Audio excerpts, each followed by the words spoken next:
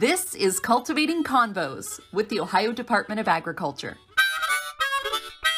And it's fun to have everyone else kind of get a little insight into what we do. Farmland forever. Actually, that was the next question I was going to ask you. Shelby, let's wrap this thing up.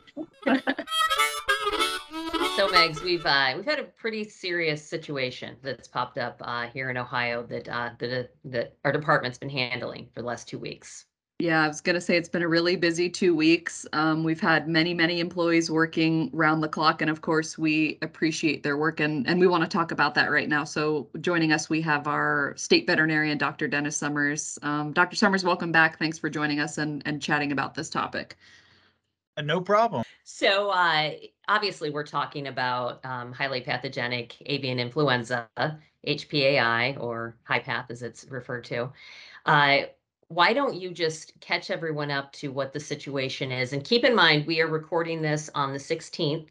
So this is the information that's up to date as of this date. Sure, absolutely. Well, I'm sure that a lot of our listeners probably already know, but we do have some recent detections here in Ohio for the HPAI avian influenza virus. We had 2 detections around the 2nd and 3rd here of September. One was in a commercial operation, and then another one in a backyard flock, one in Defiance County and one in Ashland County. And those have been really getting a lot of our attention, a lot of our work effort, especially on the commercial side. And again, as you mentioned, as of today, that we actually did have a few more detections, some smaller backyard flocks here just in the last week. We had 3 additional ones, Williams County, Allen County, and Summit County, some small backyard flocks that did come up positive as well. And we're trying to keep those updated on our website, but correct, as of today, the 16th, we've had 5 recent detections here in the last 2 weeks. And, the backyard flocks, we get to those pretty quickly, but the commercial operation in Defiance County has been very difficult for everybody that's been involved and making sure that we do what we have to do to get that virus stamped out of that flock and try to get these guys back up in business. So it's been very trying, but we're getting through it. And Dr. Summers, can you just kind of explain the process that ODA goes through to try to contain these detections? And I know that we are also working with other agencies, state and federal. So if you want to talk about that as well. Absolutely. It's hard in just one podcast here to list all the activities that we do, but I'll try to give you kind of a general idea of it. It's our responsibility here for these viruses.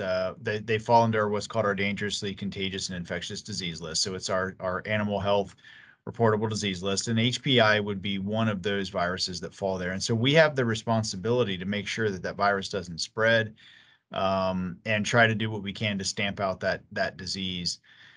That does require a lot of assistance to do that. And we work very closely with USDA's APHIS, Animal Plant Health Inspection Service. They have a division called Veterinary Services. That's our counterpart here in Ohio. We work with them. We work with the Department of Natural Resources, Wildlife Services with USDA, as well as other agencies here in Ohio that help us with our response. And when I say response, that's exactly what it is, Megan. We make a response effort.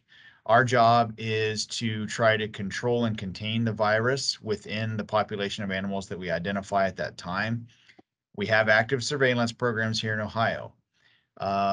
With HPAI and specifically, we do rely on people calling in with sick birds, and we will go out and test them. We also rely on the industry to provide us samples of sick birds as part of the surveillance program here. And so a lot of times that's how we get some of these calls, is they notice something's not right, they hurry up and get some samples and bring it down to us. We run our tests here in the lab, and when we have what we call presumptive positive test results, we then start our methodology of our response process. And so the site gets quarantined, and we send people out to make sure that there's biosecurity put in place so that we make sure that the virus doesn't come back. We know that from the testing, the virus is there. The biosecurity is intended to prevent the disease to come on, but we also make sure that we're preventing it from coming back off and spreading beyond that main premise that we identify. But the hard part comes from the fact that with a disease like this, there's a lot of destruction, and it's so infectious to other poultry. It spreads very quickly. Mortality rates are very, very high. It's fatal to our commercial poultry, our domesticated birds, that we need to make sure that we remove the virus. And so unfortunately, that does mean that you have to depopulate that premise with those animals. And that's very, very difficult to do on multiple levels, not just logistically, but there's an incredibly emotional toll and financial burden that puts on these producers. This is their livelihood. So we try to make that as smooth as possible, even though it's not a pleasant thing to do. But then once that's done, we have to make sure that the site is disinfected, that there is what we call virus elimination. And so we have to ensure that there's no more virus there. And so that is done through a series of testing and environmental sampling and, all these various factors that we do. And there's cleaning and disinfection. We all monitor that, and that takes several months to do. And then you've got to dispose of all this stuff. And that's another big hurdle that we have to overcome. So there has to be appropriate disposal under our regulations, along with other regulations here in Ohio, for example, like EPA regulations and things like that we make sure that we're disposing of all these products to ensure that the virus remains contained, it doesn't further spread, and we try to get through that process as quickly as we can, but it's not a quick process, but we do try to do that. And so that's part of this long process here that, again, for sites that are really large commercial operations, it's going to be a little while, but we try to just get through it the best we can. So we were just talking that obviously we've gotten calls from the public, people who live near these sites, et cetera, with various questions. And just if you could quickly address, Dr. Summers, obviously there's going to be an odor probably in the area, possibly flies. Can you just kind of talk about the things that people who live around there can expect? Absolutely. Yes, that is something that will happen, but it's not a long-term thing. It's usually pretty short. Depending, if you look at what's happened nationally with HPAI in the last couple of months, you can get infected flocks from a single backyard, one single duck or chicken or turkey that's a pet, to some outbreaks in other states. For example, in Iowa, there were flocks of over 5 million birds. And so based on the size and scale, the goal is, and the biggest strain is, you have to get the virus eliminated quickly within the live birds. So unfortunately, that depopulation has to occur very, very quickly in order to try to stamp that disease out. And when that happens, unfortunately, sometimes that, as those birds are there, before you can get them into the compost, before you can get them to landfill, you're going to have dead birds on a farm. There's just no way around it. And so that does generate a smell, but we try to work with our other agencies, and we work with the producers to try to get those birds put into those disposal channels as quick as possible. But it's just a transient thing. And we know, again, based on the volume, it's still warm out. If this was wintertime, probably wouldn't be as noticeable, but humidity's down, there's nice air, you're going to notice that for anybody that's in that vicinity. But it is going to happen. You're going to have it on large scale operations like that. But I don't think that's going to be maybe just a couple of days to even a week here. And then once we get that disposal underway and get that contained, it should start falling off. So it's an unfortunate side effect, but something that we do have to kind of just work through. Dr. Summers, does HPAI pose any health risk to human? At the current time, the CDC does not have any increased risk. It's still considered a very low risk. There were some human-linked illnesses in Europe previously reported, but not to my knowledge of anything that we have from CDC currently indicates that there's any significant risk here to the human population. Again, with the strain that we've identified, it's the same single strain of what we call H5N1. That's the fancy terms that we use for it. It's the same one that's been affecting the U.S. now for the better part of almost a year. And so, yeah, that risk is extremely low. And, with that too, our food system is still safe, right? So our food supply is still safe when it comes to poultry products. Eggs are safe. Poultry products that we eat, those meat products, are still safe. Just follow your appropriate food safety temperatures for cooking. Make sure you cook your products thoroughly. Try to hit that 165 temperature for poultry, and you should be fine. So there's not a risk of that through properly cooked food. Can you explain how this is transferred? I know we have concerns. You've explained to us that there are concerns that we're going to see more these detections popping up. So can you kind of explain a little bit, how the birds get it, and then also the biosecurity measures to prevent that? Sure. Well, we know right now the number one threat for HPAI to our domestic poultry, our commercial poultry operations in the poultry industry, not just here in Ohio, but across the US, the biggest threat comes from the virus being transmitted through migratory waterfowl. So we're talking about geese, mallard ducks, those migratory water birds, where this virus is essentially normal within those types of poultry, those types of birds. But when that virus gets into commercial birds or our normal backyard flocks, it's fatal. It's just a difference in how those types of poultry respond. It's the same virus, but in one species, it's basically causes even just a mild diarrhea. You would hardly even notice it. When it gets into geese, it tends to cause more of neurologic signs versus respiratory signs. So it has different manifestations depending on the species. But there are so many migratory birds, and they're flying all over the globe.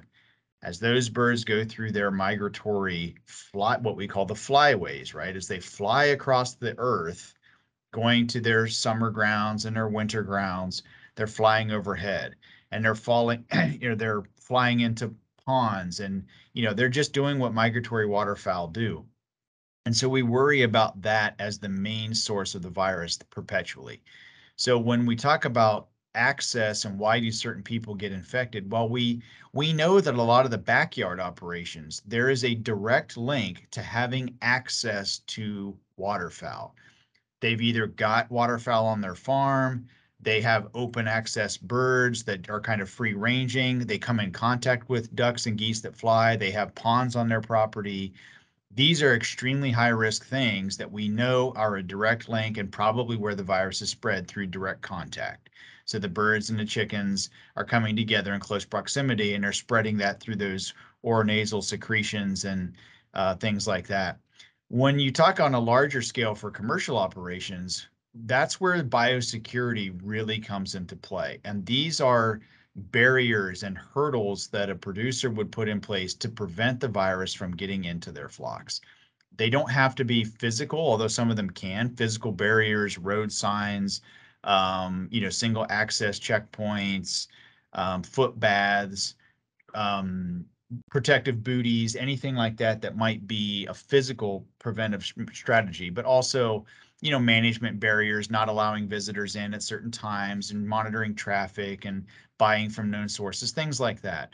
But we think that what ends up happening is that somewhere along the line, for whatever reason, the virus gets trucked in. And it can be very simple, and it sounds like a simplistic example, but one that we frequently use is, I could go to a poultry barn for a tour. I get out of my car, I'm walking across the driveway, and I literally just step in droppings that are there. You don't see them, you don't realize they're there. But when you have 350 million birds flying overhead of you every night across the US, they're going to be dropping down those droppings on the environment. And so you step in it, you drag it in on your clothes, your hands, your feet, your boots. And then you go into those barns, and then 3 to 21 days later, you've got sick birds. And so, biosecurity, those measures to prevent that are what help keep our poultry safe. And Ohio does a really good job with the commercial sector of having some pretty good biosecurity. I'd say we do a pretty darn good job here in Ohio.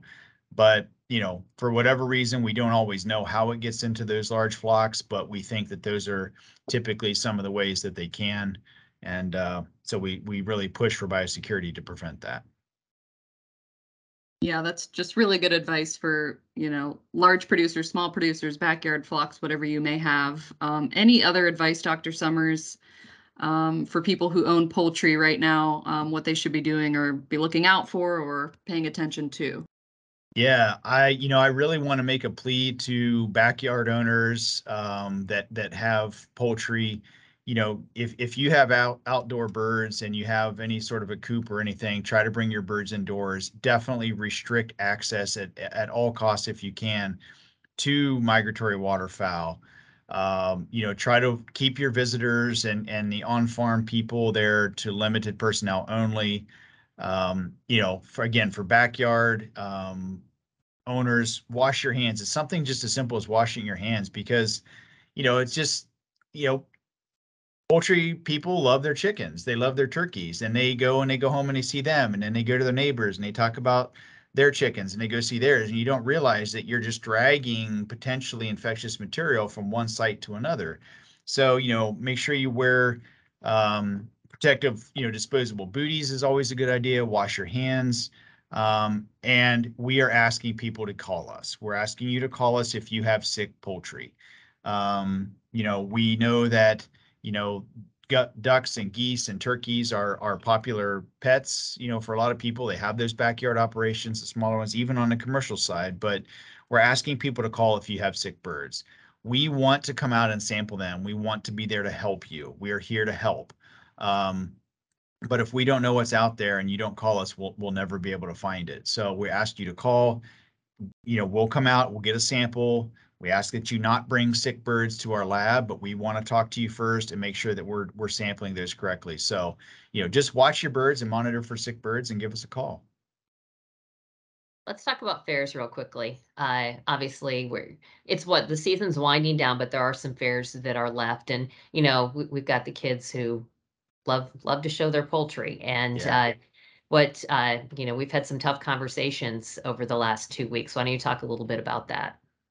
Yeah, that has been hard conversations. You're wanting to keep these fairs going. We love our Ohio fairs. We want to make sure that they're successful. Everybody's excited to have them back up and running, post-pandemic. And we want to make sure that we're doing our part to be attentive to them as well.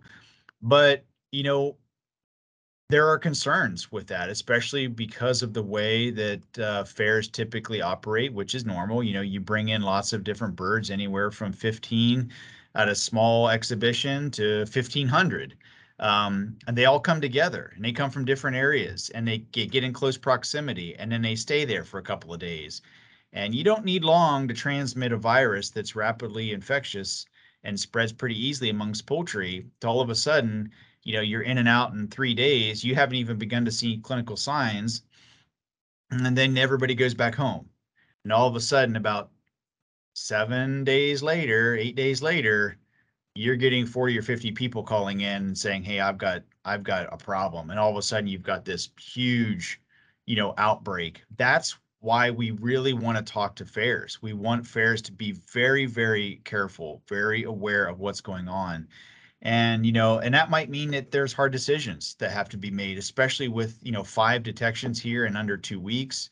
They're kind of all over Ohio a little bit, but they certainly give us great concern. We want the fairs to be healthy and safe, but, is that at the risk of having all these people have sick birds? I don't know. I think that that's something that we want to support those fairs, but yeah, they can improve or impose even stricter biosecurity measures as well. Shelby, I know that we've talked about that with some of them, of even restricting visitor access or reducing the time that they're on grounds. Some of them even choose to cancel their poultry show, which we support. I know that's a hard decision, but if you're pretty close to a detection, you need to be taking a hard look at that. So, we've got sound data that says that that's a good idea, and we support that, and I support it 100%, despite it being a hard conversation. Yeah.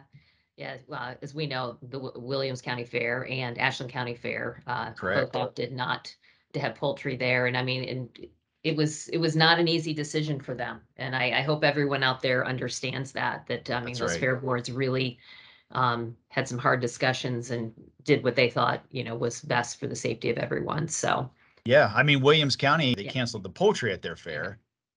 2 days later, they had a backyard detection know. in their county. So Yeah. it just goes to show that, those decisions are, they're right. All Well- right. Well, thank you, Dr. Summers. We really, really appreciate it. Megs, were you going to say something? I just was gonna say, thank you, Dr. Summers, and to your team for all their hard work, because Yeah. you guys, they have just been on it from day one and working 24 hours a day. I mean, on it. So they're Yeah. doing such a great job. Thank you for that. No, they have done a really good job. We've got a great crew. We've got some really, really good employees here that are just truly dedicated, not just in our field operations, but, our lab here has really ratcheted up the tempo, and they've been here, running samples at 12:30 in the morning. I mean, it's just, everybody is just dedicated to it. So we're thankful for that. And, we're blessed to have such good support. Well, thank you. Thanks so much to your team. And we're going to stay on top of this. You can always go to our website, agri.ohio.gov. We have a dedicated HPAI webpage on there. So all the information, resources, et cetera. And we will probably have you back on soon to talk about Mhm. this again. Dr. Anytime. Summers. Thank you. Happy to do it. Happy to do it. Thanks, Thank Dr. you very Summers. much. Cultivating Convos is created by ODA's communications team. Make sure to hit subscribe to get the latest episodes in your feed, and like ODA on Facebook, Instagram, and Twitter for up-to-date news about agriculture in Ohio.